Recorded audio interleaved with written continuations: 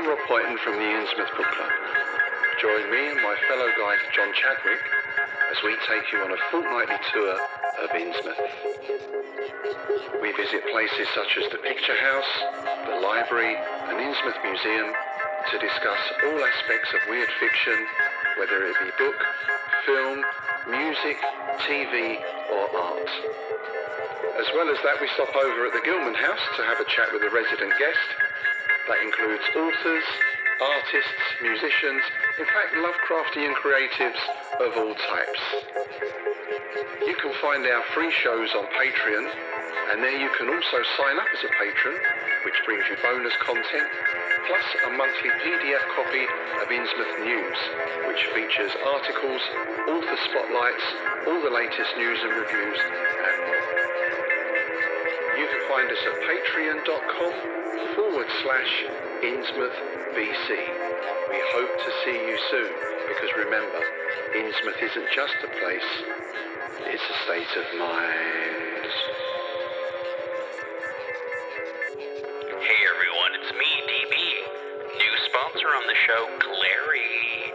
Glary offers a great price and better quality goods and services for music lovers.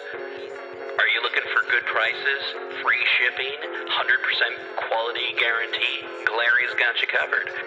Guitars, bass guitars, mandolins. They've got saxophones, trumpets, drums.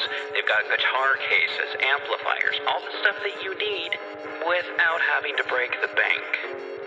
Inexpensive doesn't have to mean cheap.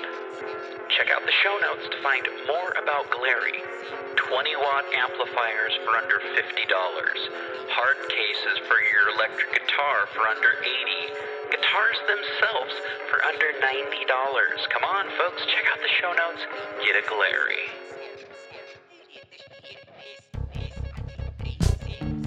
Hey, everyone. It's me, DB. Just reminding you, we have t-shirts in the shop. Just go to pgttcm.com. Check out all of our cool t-shirts and stickers. Heck, we even got some shower curtains in there. Keep clean, look cool, have cool stickers to put on stuff. Join us on Patreon, get a free sticker. Or don't. It's up to you.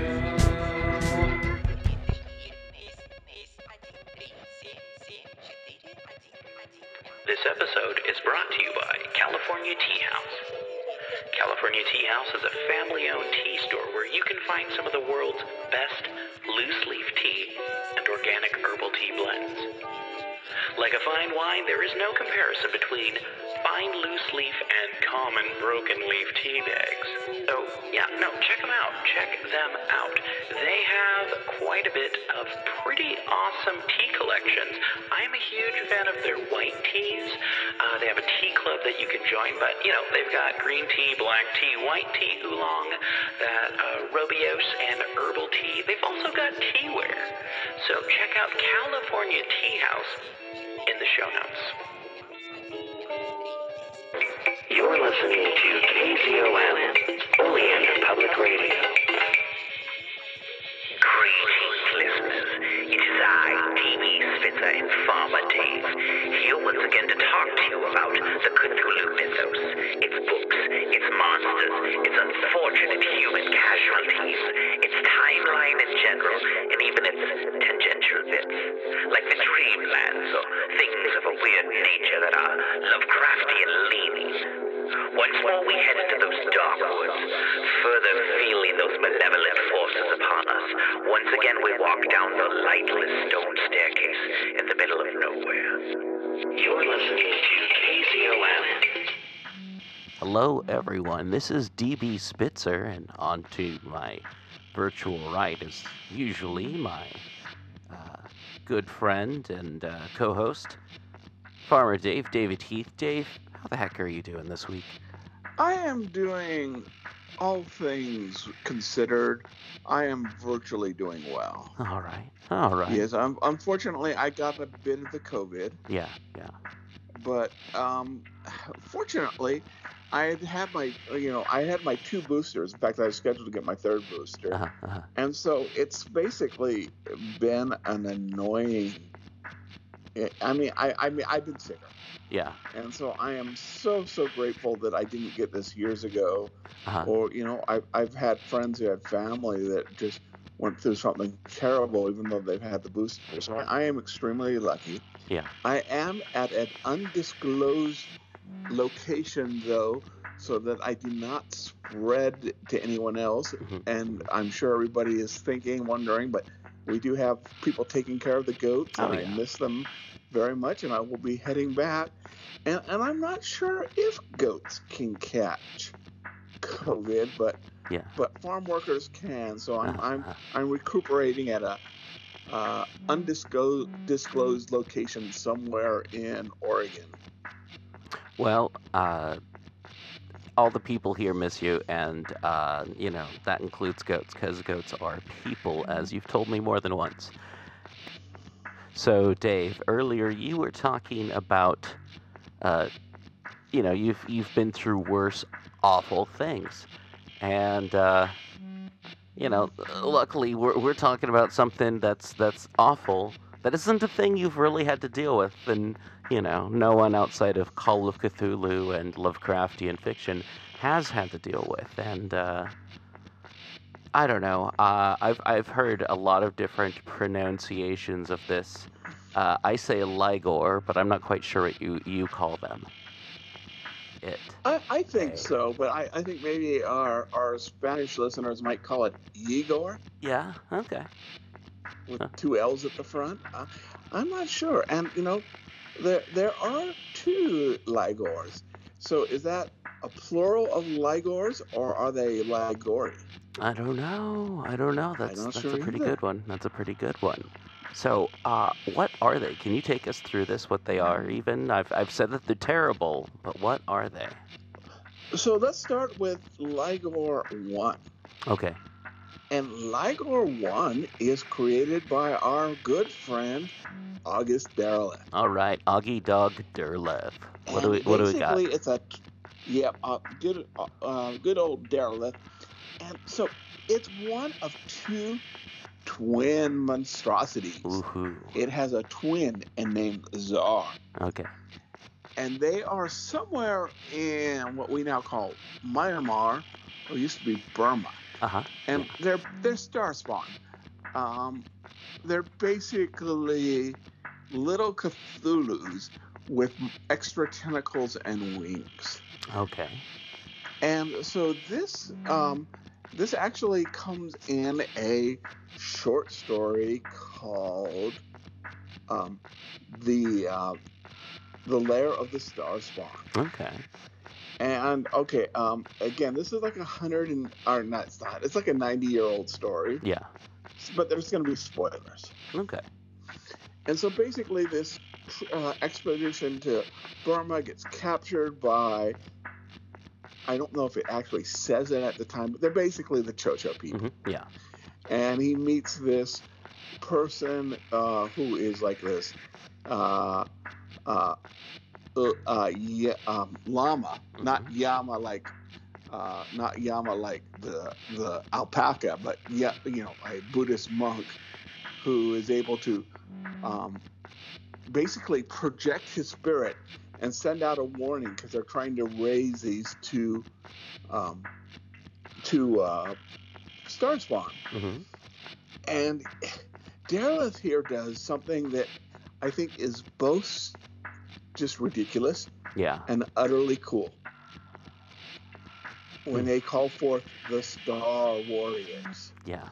To best of my knowledge, Star Warriors have never appeared in any other short story and have never appeared in any of the Call of Cthulhu supplements. Yeah. But they basically look like the Carl's Jr.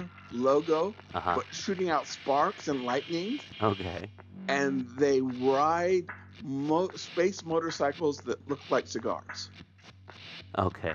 All right. And they come back, and it's both I think they're both cool and stupid, Yeah. and this way that only August Derleth could create. Yeah. And so they ride their space cigar motorcycles, and they come down, and then they shoot electricity out through their hands and destroy the lair of the star spawn. Oh, wow. And now, I have to admit, the older I get, the more other things I've read, Uh-huh. it doesn't hold up as well as the first time I read it as a teenager. Uh-huh. But it's good, trashy pulp. Yeah. And and if you haven't read it, it's good for that. At least this ending scene where the Star Warriors come up and demolish everything, and then our heroes basically escape. But this is set in like 1910, Uh-huh. Uh-huh. so they're an aerialist rescue them. Okay. But it's got to be a balloon because airplanes just aren't mass produced, especially Sure. in Burma. Yeah. And I've always thought, what a cool character. I want to know more about this aviator, or this aerialist that saved him at the end. Uh-huh. And it never says. I always kind of figured maybe it was like a female, sort of steampunk hero. But I would like to see her in more stories. Okay. That's So pretty cool. that is Ligor 1. All right. What do we have for Ligor 2?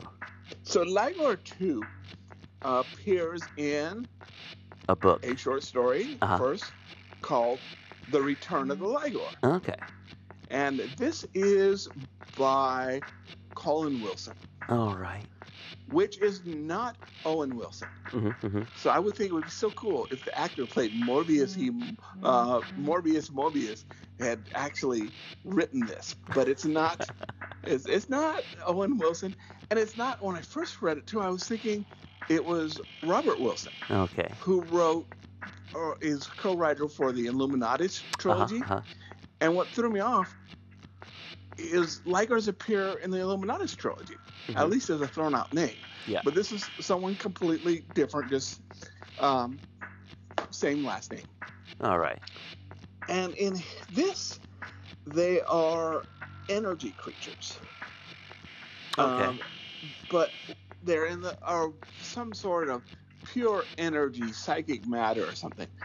But when they come to Earth, they have to create a physical form to interact in Earth. Okay. And it becomes reptilian. So they are seen as dragon-like. All right.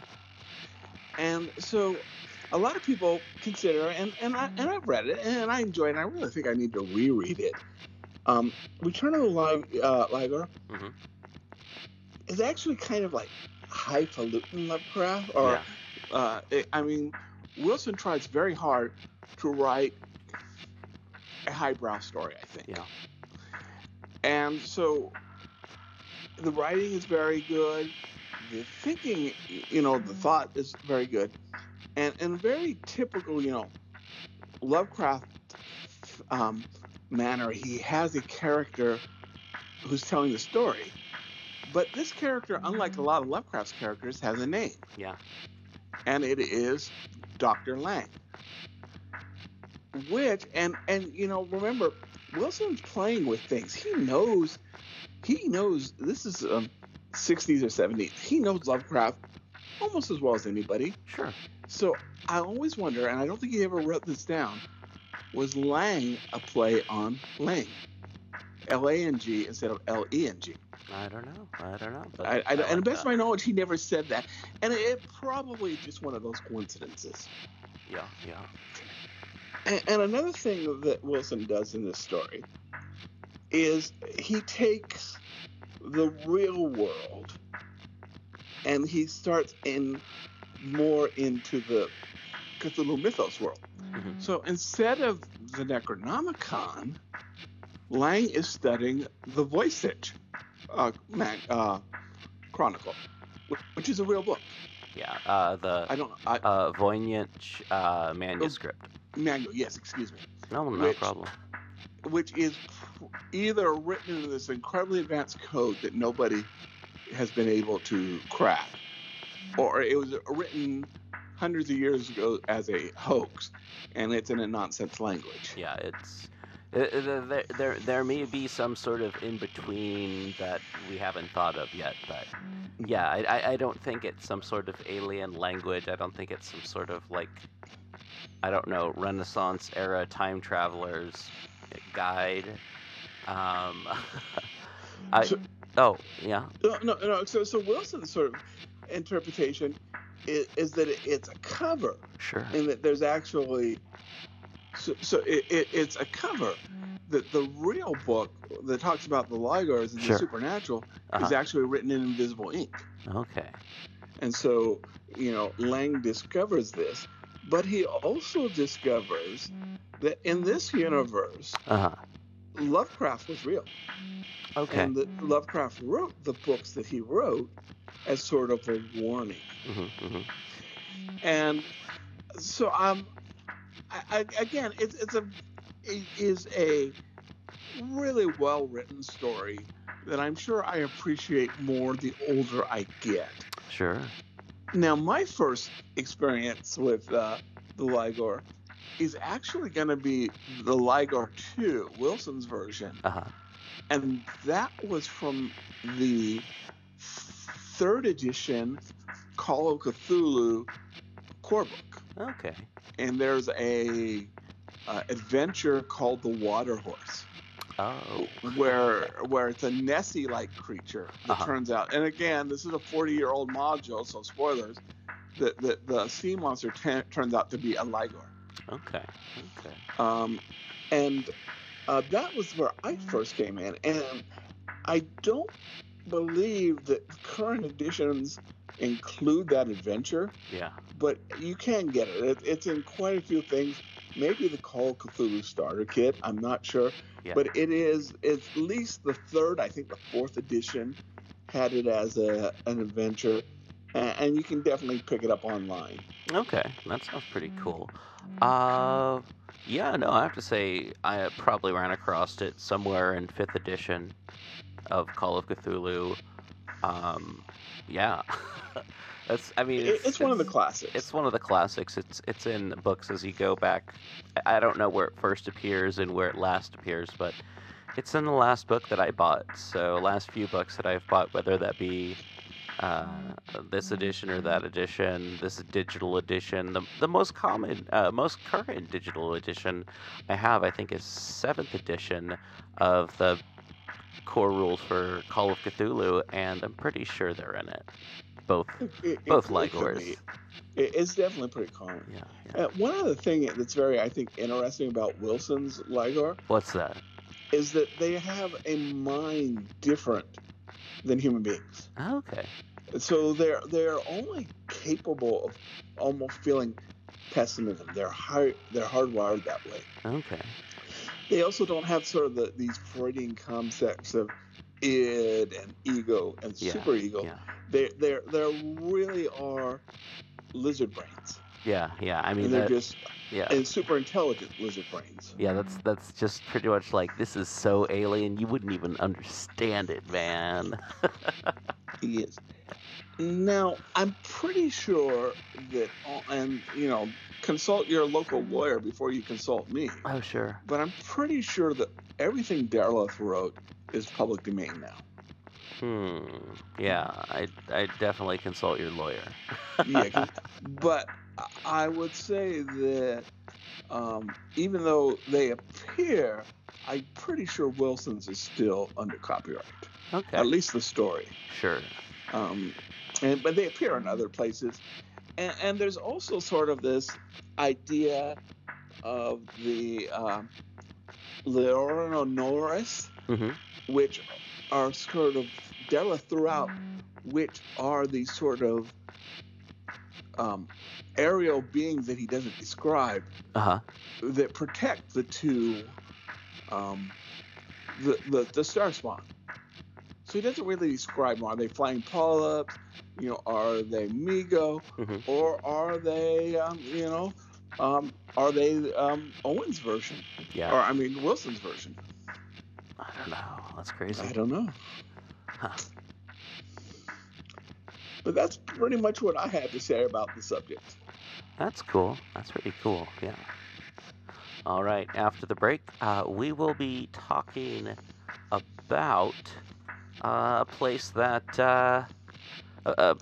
Ligor uses to like walk around and get places faster. That's the Plateau of Lang, dreaded Lang. All right. Hey everyone, it's me, DB. You know what I'm here to talk about. Copper Cow Coffee, my favorite coffee to drink in the morning. I drink it cold as a cold brew. I throw a couple of bags into a mason jar, put it in some water, screw that up tight, put it in the fridge, or set it on the counter, and let that go overnight. Or I'll throw some in the espresso maker, or even just how it was intended. Tear off the little paper top, slowly pour 3 to 8 ounces of water into your favorite mug, or I don't know, someone else's favorite mug if you're visiting. Super portable, you can show it off. I don't know, dads and grads love coffee. Why don't you get some for your dads and grads?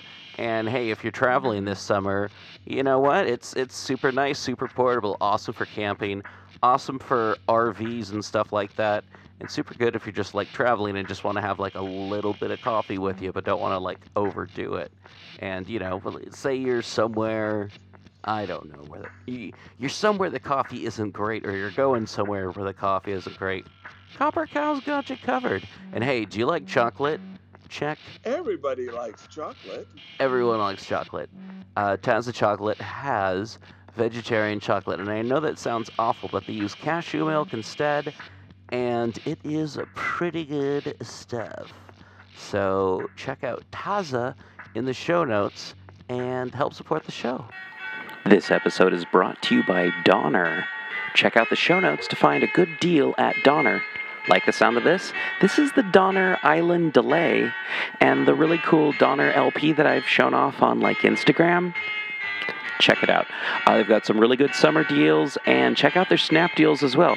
Use the link in the show notes to help support the show. Get yourself some cool musical instruments, maybe some patch cords. Cool.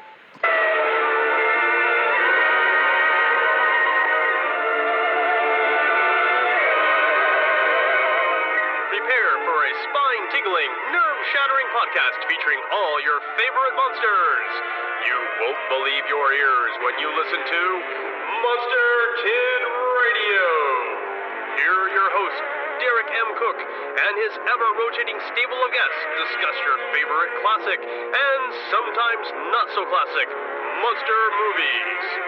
Subscribe to Monster Kid Radio through iTunes or Stitcher, or visit MonsterKidRadio.net before the next weekly episode of Monster Kid Radio.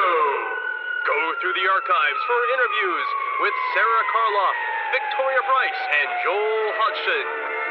Listen to discussions about movies like Creature from the Black Lagoon, Island of Terror, and King Kong. And don't forget convention coverage from Monster Bash and the H.P. Lovecraft Film Festival. Classic monsters, modern talk, and the head of Rondo Hatton. Only on Monster Kid Radio.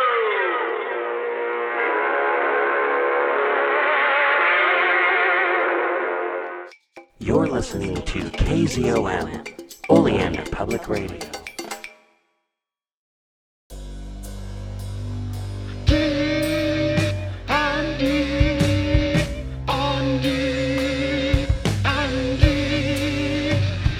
Hey Dave, guess what? What? We're now talking about the Plateau of Lang, or just Lang. I mean, excuse me. Just adjusting myself so I'm not sitting in a weird spot.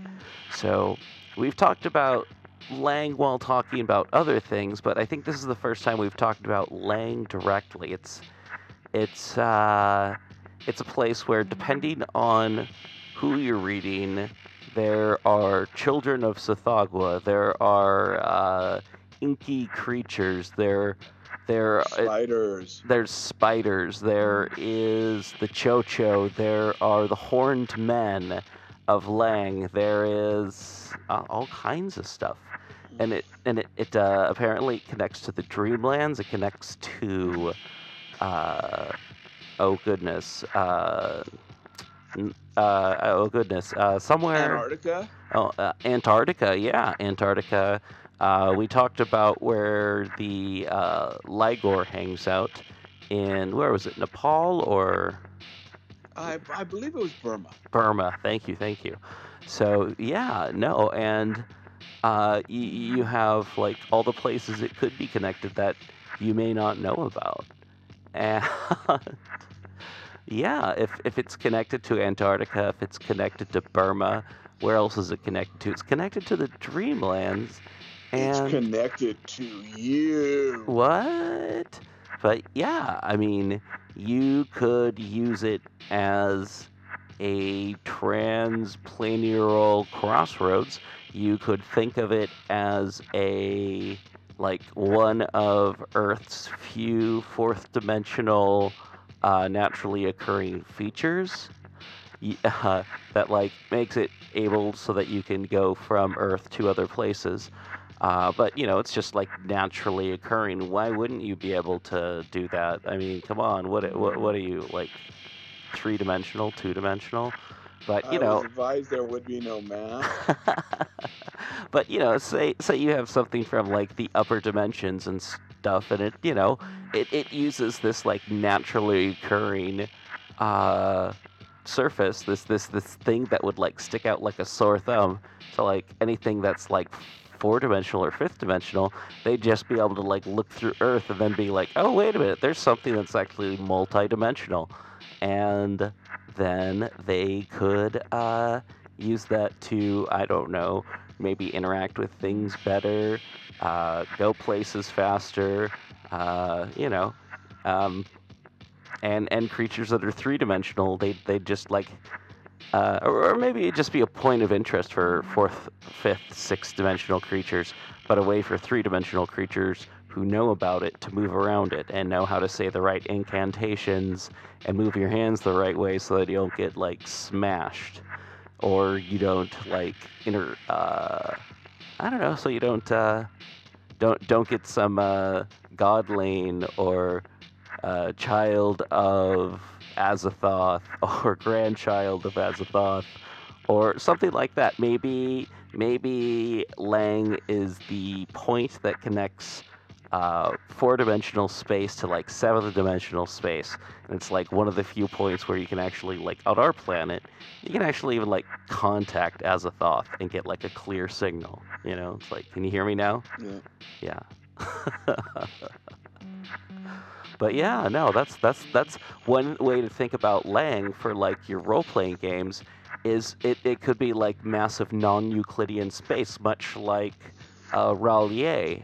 It could be, it's one of those places, but maybe it's more than just, you know, how where Cthulhu lived was like non-Euclidean and things folded in on itself, and you know, maybe it's more complex than that, because you know it's something that is like associated with Azathoth directly in various stories, and it's brought up. Everyone brings it up. I don't know, is like, you know, you could treat it like people just bring it up as like a mythical thing, or you can make it a mystical thing, or something somewhere in between where it's like, that's garbage, but it's like, oh no, it's not. It's totally not. And you can do a whole, oh man, this is so Call of Cthulhu. Hey, did you know that you could do an Indiana Jones knockoff where you go to Burma and find the Plateau of Lang, and like bad guys follow you and madness ensues for everyone?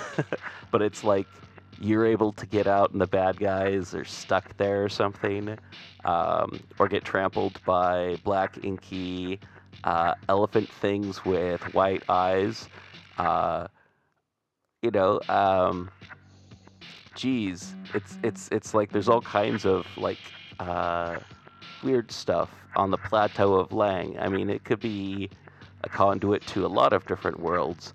You could bring in all kinds of stuff. If you're not even if you're not playing a Call of Cthulhu or a Lovecraftian game, it could be some sort of gateway that lets like monsters come through and just call it, oh, it's the Plateau of Lang. It's dreaded. You can travel to a lot of different places and even to different worlds, but there's all kinds of monsters there. And, just have alien monsters, but I mean, that's basically great old ones. But anyway, So I believe that Pathfinder actually has this as a demi-plane. oh, okay, that makes a lot of sense. So I also just want to throw out there, Chris, Lang, you're right. It appears in a lot of stories, Yeah, but I don't think there's any of the original mythos writers in the 30s, except maybe Darrowth, and I'm not sure about that, yeah, really set anything in Lang. It was basically one of those throwaway things. yeah. Even in And it- dreaded Lang. Ooh, yeah. And it first appears in what I think is the terribly underrated The Hound. Yeah. It's first mentioned, and you're right in that Lang is in in Burma or the Himalayas. It's in Antarctica. Yeah. It's in the Dreamlands. Yeah. What if maybe that's not? Maybe Lang's in everything. Yeah. Maybe Yeah. Lang's in everything. It's just that those particular places, you can see it better. Oh yeah. No, I was thinking, what if Lang was back in the times of Zafum Heimbrach or whomever, the necromancer Hondur and Vormithadreth. If underneath Vormithadreth, where Sathagwa hung out, somewhere down there was like a gateway to Lang or the Plateau of Lang. But I don't know. I mean, like, yeah, there could be stuff all over the place. The Mound in Oklahoma in H.P. Lovecraft's The Mound with, was it Hazel Heald? I believe so. Okay. But yeah, I mean, you should check that one out if you haven't read it, everyone. It's pretty cool. But I mean, that could be a connection to Lang down there. There's stuff in various stories written by a lot of different people where Lang is mentioned. But yeah, Lovecraft, I think, is like the one who really did it. And I want to say Plateau of Lang, or just Lang itself, is used by other people back in the day as much, if not more, than the term Necronomicon. Yeah, I would like to see a spreadsheet comparing the two. But Oh, sure, you're yeah. definitely right. It's definitely one of those approved you can use as a throwaway item in your stories to get this sort of combined hoax going. So yes, definitely quite a few people used it. Yeah, and like something that you could do with Lang is create like a way for your modern characters to go into a fantasy world, but it would be the Dreamlands, and it would be much like characters in the Dark Tower series where they're going to, which Stephen King, I think, has said that's the Dreamlands. But So I believe he does use Lang. I believe he and he and his son, Joe who Hill. writes under Joe Hill. Yeah. I believe in Lock and Key, the creatures are called the people of Lang. And again, it's just a throw-out description, but like father, like son. That's cool. That's pretty cool. So King definitely has used Lang, and in fact, I think that's where Ronald Flagg found the book written by Alhazarad to teach him magic. It was in the Plateau of Lang. Okay. Well, that's cool. That's a something I hadn't even thought of, is its connection to the Stand, or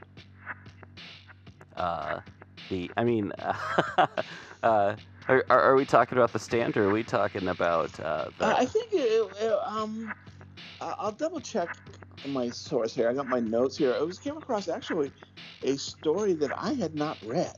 Okay. I'll look at the title in a moment. But and both the kings, they like their Lovecraft. Sure. Yeah.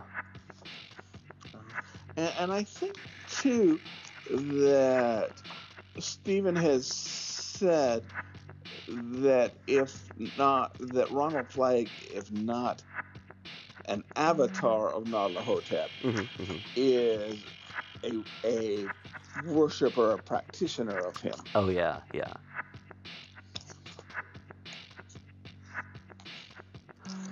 Yeah, no, but I think using it as like a multi-dimensional, like cosmic crossroads for uh, whatever kind of genre of role-playing game you're playing, that's how it works. I mean, we're not talking the cool, friendly kind of like, oh, it's the tavern between the worlds kind of place. It's not that. I mean, that kind of place would get stomped flat by like elephantine things with crystal tusks. or it would be full of men of Lang, and I don't even want to know what they drink. Uh, Yes. I wonder if Men of Lang and People of Lang are more or less the same thing, but I don't know. I haven't read those books. Yeah, I think People of Lang might be a little bit more politically correct. Yeah, and we all know that the people of Lang know how to get to the moon to give stuff to the moon beasts. So Yeah. there we go. So to me, Lang is kind of like the Mythos Tesseract. Yeah. It's kind of this.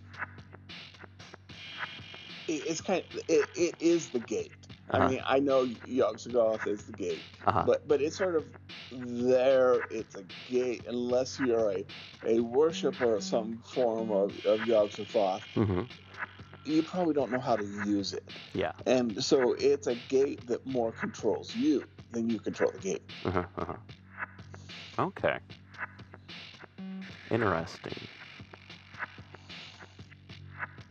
I like that. Yeah, I was thinking, well, yeah, never mind.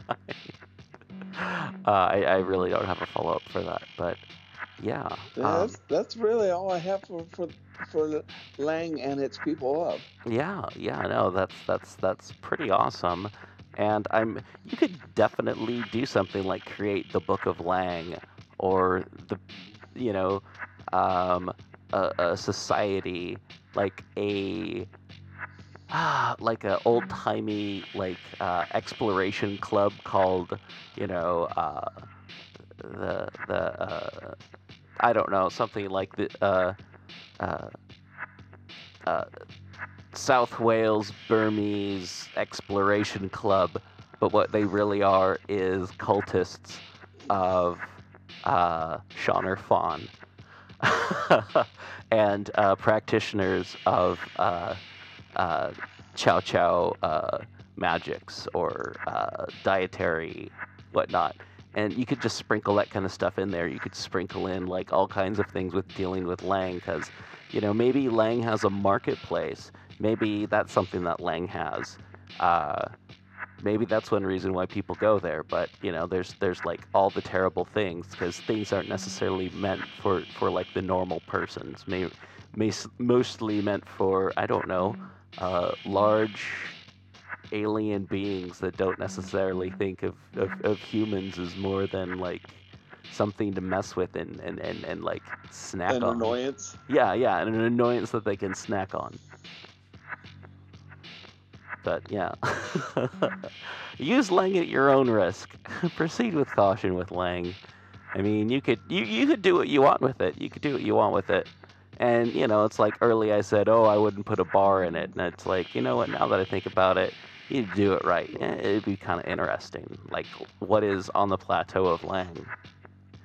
It's a large and place, with all this too. reality warping, it sort of falls in makes sense is the King of Yellow. Oh yeah, definitely.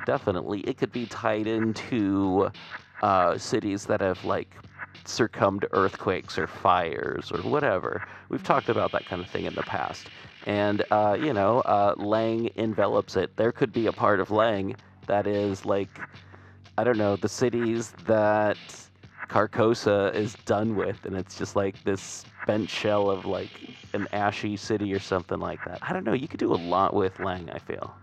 Yeah. Yeah. All right. Well, everyone, thank you once again for listening to the show. Dave, anything you want to say before we head out? No, other than, everybody be safe and, have a great one. All right.